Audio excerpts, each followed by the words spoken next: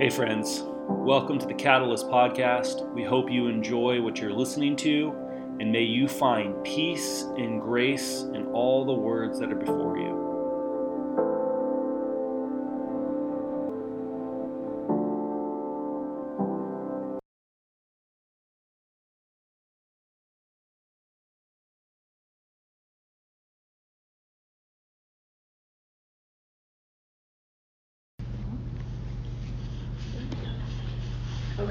They were on the road going up to Jerusalem, and Jesus was walking ahead of them. They were amazed, and those who followed were afraid. He took the 12 aside and began to tell them what was going to happen, saying, "See, we are going up to Jerusalem, and the Son of Man will be handed over to the chief priests and the scribes, and they will condemn him to death, and they will hand him over to the Gentiles, who will mock him and spit upon him and flog him and kill him, and after 3 days he will rise again." James and John, the sons of Zebedee, came forward to him and said to him, "Teacher, we want you to do for us whatever we ask you." And he said to them, "Well, what is it you want me to do for you?" And he said to them, "Grant us to sit one at your right and one at your left in your glory." But Jesus said to them, "You do not know what you are saying. Are you able to drink the cup that I drink, or be baptized the baptism that I am baptized with?" They replied, "We are able." Then Jesus said to him, "The cup that I drink you will drink, and the baptism with which I am baptized you will be baptized. But to sit at my right hand or at my left is not mine to grant, but it is for those for whom it has been prepared." When the 10 heard this, they began to be angry with James and John. So Jesus called them and said to them, "You know that among the Gentiles those whom they recognize as their rulers lord it over them, and their great ones are tyrants over them. But it is not so amongst you. You, whoever wishes to become great among you must be your servant, and whoever wishes to be first among you must be slave of all. For the Son of Man came not to be served, but to serve, and to give his life a ransom for many." Amen. Thanks, guys. So that beginning part of the passage, it's kind of loud. Can you turn that down a little bit, Jason? That beginning part of the passage that we read in the first part is the third time that Jesus has expressed his future to his disciples. And every time it's not some sort of a passing comment or some kind of an addendum to the end of the conversation, right? It's always very obvious of what he's saying. And this time it's even more obvious. It says that Jesus takes his disciples aside. Jesus looks at them in the eye and says, "You guys, we are going to Jerusalem for a very specific reason. We're not going on vacation or to visit your mom or to do some sightseeing. We are heading to Jerusalem because it will be there that I will be handed over to the bishops and to the pastors and to the district superintendents, who will then say, 'I no longer deserve to live.' So then they will hand me over to the police and to the governing officials, who will make fun of me, and who will spit on me, and who will cut my skin and beat me up, and they will kill me. And after 3 days of being dead, I will rise again alive." Because Mark, the writer of this gospel, didn't have, in his state, in his time, he didn't have bold-faced type, as we've talked about before. He didn't have exclamation points to write with in the Greek. The writers would say things or write things 3 times to let the reader know to pay attention. And this is the 3rd time that Jesus tells his disciples he's going to be killed. But they still don't get it. They still can't grasp what Jesus is telling them, because their mind of what the Messiah looks like is one of a strong leader and a future ruler who will be able to overthrow Rome or whatever oppressor is in charge of Israel, and to create a space of peace and shalom for Israel that Israel deserved. And to be associated with the Messiah for these 12 disciples, this would come with huge honor. Everyone would be envious of them. They would have nothing to fear. Like, they could be thinking, well, following Jesus shouldn't make us die because Jesus is the Messiah. John the Baptist died. He was killed because he wasn't the Messiah. But Jesus is the Messiah. We're good. They probably felt safe. They probably thought that since they were with God's chosen one, that they would be fine. Jesus has told them 3 times what his near future fate will look like, and they just cannot seem to get past their pride for even a minute. They know what to expect, so they can't actually move through that expectation. And after Jesus says these things, I'm going to be tortured and killed, it says, then the James and John, the sons of Zebedee, came to him. Teacher, they said, we want you to do for us whatever we ask. Oh, wow. This whole passage is a type of foreshadow of what's to come in Jerusalem. If you think about it, James and John's request to sit at the right and the left sides of Jesus when Jesus is finally exalted up as King and Messiah, well, Jesus does have someone on his left and someone on his right side when he's lifted up on the cross. Instead of brothers seeking glory, there are 2 common criminals lifted up next to Jesus, and the one whose heart was humble and open to Jesus, Jesus tells him, today you will be with me in paradise. The way James and John ask Jesus is like they're trying to set him up because they know that he'll say no. If you have kids, you know what this is like. A kid will come up to you and be like, Mom and Dad, I need you to do something for me, and I just need you to say yes. And you're like, well, what is it? And in the back of your mind, you're like, no, absolutely not. They want to know that Jesus will say yes before they ask Jesus what they want. I mean, Jesus has just told everyone for the 3rd time he's going to die, and he gets pulled aside by these brothers to ask him if they could get anything from him. It's like if your mother says, I am dying of cancer. I have such a short amount of time to be with you left on earth, and then you say, well, then who gets the house? It's that kind of insensitivity. And maybe James and John had such a close relationship with Jesus that they were just so comfortable being honest. Absolutely. They were so close to Christ.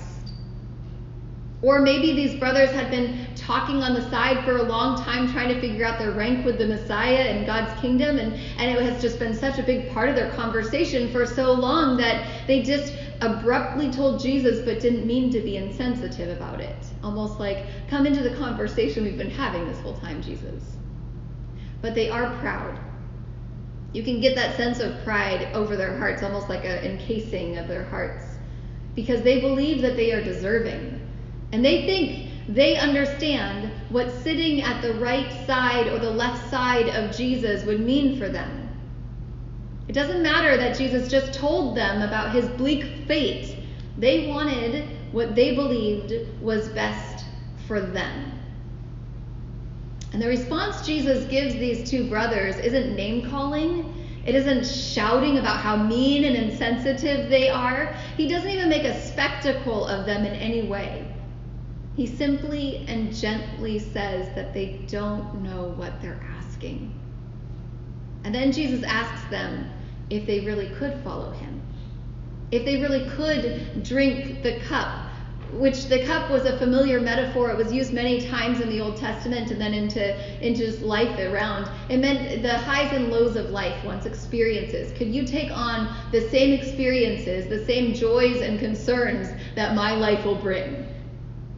And then the metaphor that Jesus uses of the baptism isn't the baptism that we see here. It's not welcoming somebody into God's family with cheers and shouts and claps and hallelujahs. It wasn't even John the Baptist's baptism either. This baptism that Jesus says here it means the full submersion into affliction and peril without the certainty of joy on the other side. The full submersion into affliction and peril without the certainty of joy on the other side. And pridefully, these brothers are like, yeah, we totally can do the same things you're going to do. And Jesus affirms this. He says, yeah, you will drink from this cup. You will be baptized in this baptism.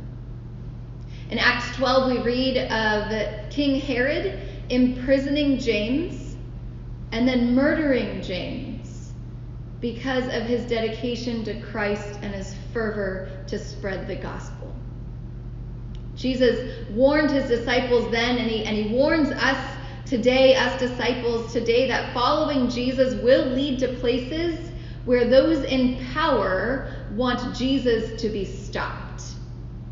And the good news of God's love through Jesus isn't always good news to the powerful and to the wealthy. Last week we read about that rich man who left Jesus sad. Jesus said, you need to sell everything and come follow me. And he left him sad because he couldn't give up his wealth and his power and his influence.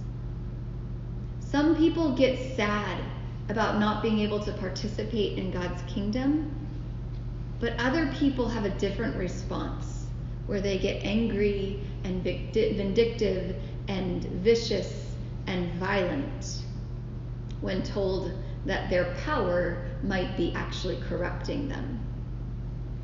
King Herod had heard that truth, and he needed that truth to stop, so he silenced it with James. And then Acts 12 goes on, and we see Peter in that same boat, and King Herod wanting to kill Peter, and Peter's able to escape through the Lord's guidance. But still, that sense of stopping the voice of truth no matter the cost, even in death.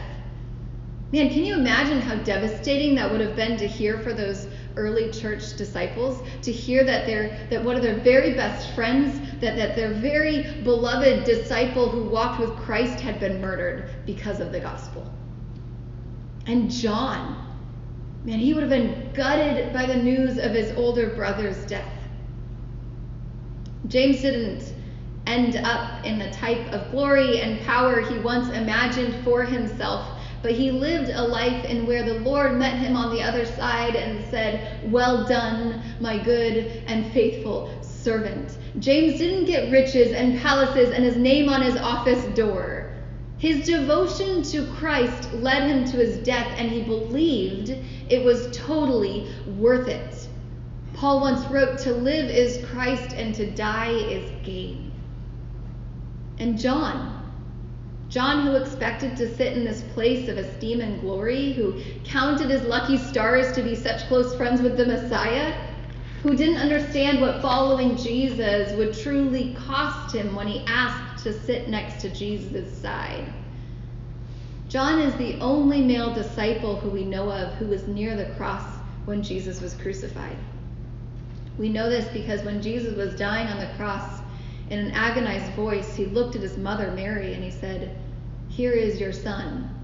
And then he looked to John and he said, here is your mother. Showing that the family of God is not through blood, but through commitment, through covenant, through loyalty to each other and to God. And then John continues forth in his life, and he spreads the gospel, he spreads the good news after Jesus' death and resurrection. He joins with Peter and the other disciples. They spend most of their time in Jerusalem, setting up churches and inviting new believers into this family community. He writes the fourth gospel, the Gospel of John. He writes 1st, 2nd, and 3rd John in the Bible as well, and he writes the book of Revelation. Perhaps James and John didn't quite get what God was doing through Jesus, their Messiah, at that time that they asked to sit at his left and his right sides. And this wasn't just James and John's desire, because the other disciples, the text says, was annoyed that they didn't think about asking Jesus first for the same thing. The desire for recognition, power, and glory is a human problem, not a James and John problem. This struggle for most of us, where pride becomes our master and recognition becomes our guide.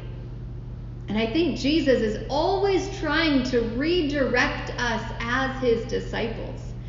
Jesus gently and patiently points out our pride and our desire for glory and helps us get redirected to that place of humility and gratitude and servanthood. The disciples didn't get it then, but they did take on his calling after they began to understand. They didn't show up at the resurrection with the female disciples, but they certainly started showing up every day after that. And they began to understand that Jesus' prophetic truth that was spoken over them in this passage of Scripture. Jesus says here in verse 42, he called them together and said, "You know that those who are regarded as rulers of the Gentiles lord it over them, and their high officials exercise authority over them. Not so with you."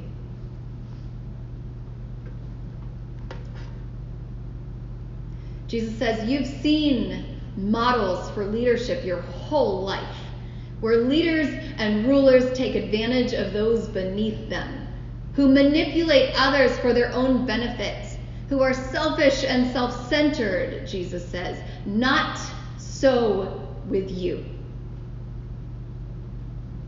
He says, you, my disciples, are not like them. Your sense of self-worth doesn't come from another person's misery or another person's lack, but from the God who loves you. And from that foundation of love, my disciples, greatness looks like servanthood. Coming in first actually means coming in last. My kingdom, Jesus says, looks nothing like the kingdom of the world. Instead of taking, we give. Instead of exploiting, we set free. Instead of coming in first, we come in last. Instead of glory and honor, we serve and we care. Instead of privilege and power, we liberate and provide.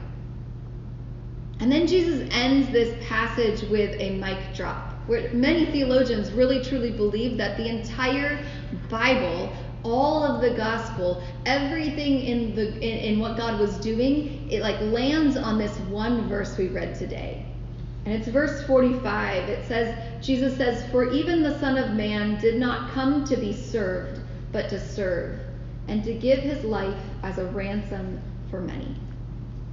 The word ransom in Greek is litron, which means a divine release. This is a word that does something that you cannot do on your own. A ransom is often a price that is paid on the behalf of another person in need, where they can't get out of whatever predicament they're in on their own. They need a third party to intercede on their behalf. And this is what Jesus did for us on the cross. Jesus interceded on our behalf. We were once destined for separation from God because of a belief that God was not good and that God isn't enough. And then Jesus did away with those lies when he went to the cross. His death was to show that God is good and that God is enough and that you are worthy of that cost. That you are everything that God ever wanted you to be. That you are beautifully and wonderfully made because God made you as such. That you are loved and worthy of love. And Jesus' death on the cross and resurrection from the dead was that divine release from the lies that tell you otherwise. That separation that happened in those moments is a separation of your true self that God created you as from the lies that the enemy tells you are true. And Jesus says, this is how the world works. This is how power speaks. This is how pride distorts and disvalues and harms those without power. Not so with you. Jesus said, this is what you've seen your whole life. You've been a student of power and privilege. You have been a disciple of what it looks like to seek for the top. This is the lens you've always looked through, this messianic expectation that came from years of learning about what it looks like to grab for power and honor and glory. That is the way the world has worked. And Jesus says, not so with you. You, my disciples, are not like that. Believe it to be true and begin to live like it's true. Every week when we gather, we go into our time of communion, and communion is the time that we get to recognize the servant love that Christ has for us. That Christ calls us to serve and not to be served. And so when we come up for communion today, the Bible asks us to be aware of what's going on in our hearts, to be aware of the areas that need to be confessed before the Lord, areas of pride and certainty that distort the image of God that you see in other people. And so I want to ask, where is pride keeping you from stepping into servanthood? Maybe God is inviting you right now to serve the hungry in our social hall today. Maybe God is inviting you and putting somebody on your mind from this church that you are meant to wrap yourself around and care for and be their family for them. Maybe you know a foster family nearby that could really use a meal once a week, and you say, every Thursday I will bring you dinner for your family. I want to care for you in this way. I want to serve you as you serve others. I don't know what God is placing on your heart. I don't know where God is moving in that way, but I know that God is always calling us to serve others. And I know that God has placed that very specifically and uniquely where you are able to serve. And I think God is equipping you to do that.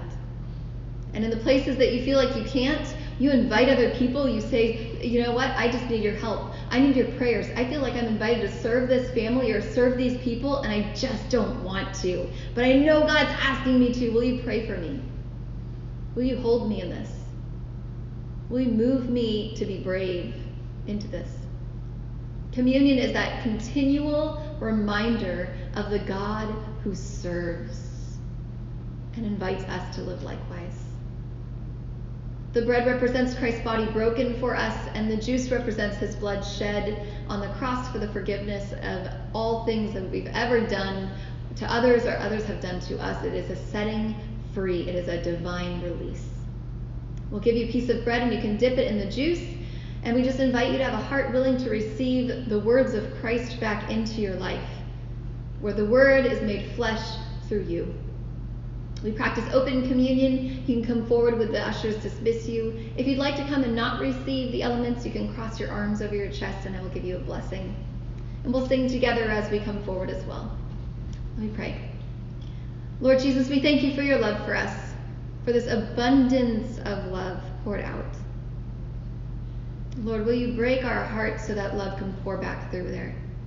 Will you show us the ways that you are calling us to serve as you have first served us?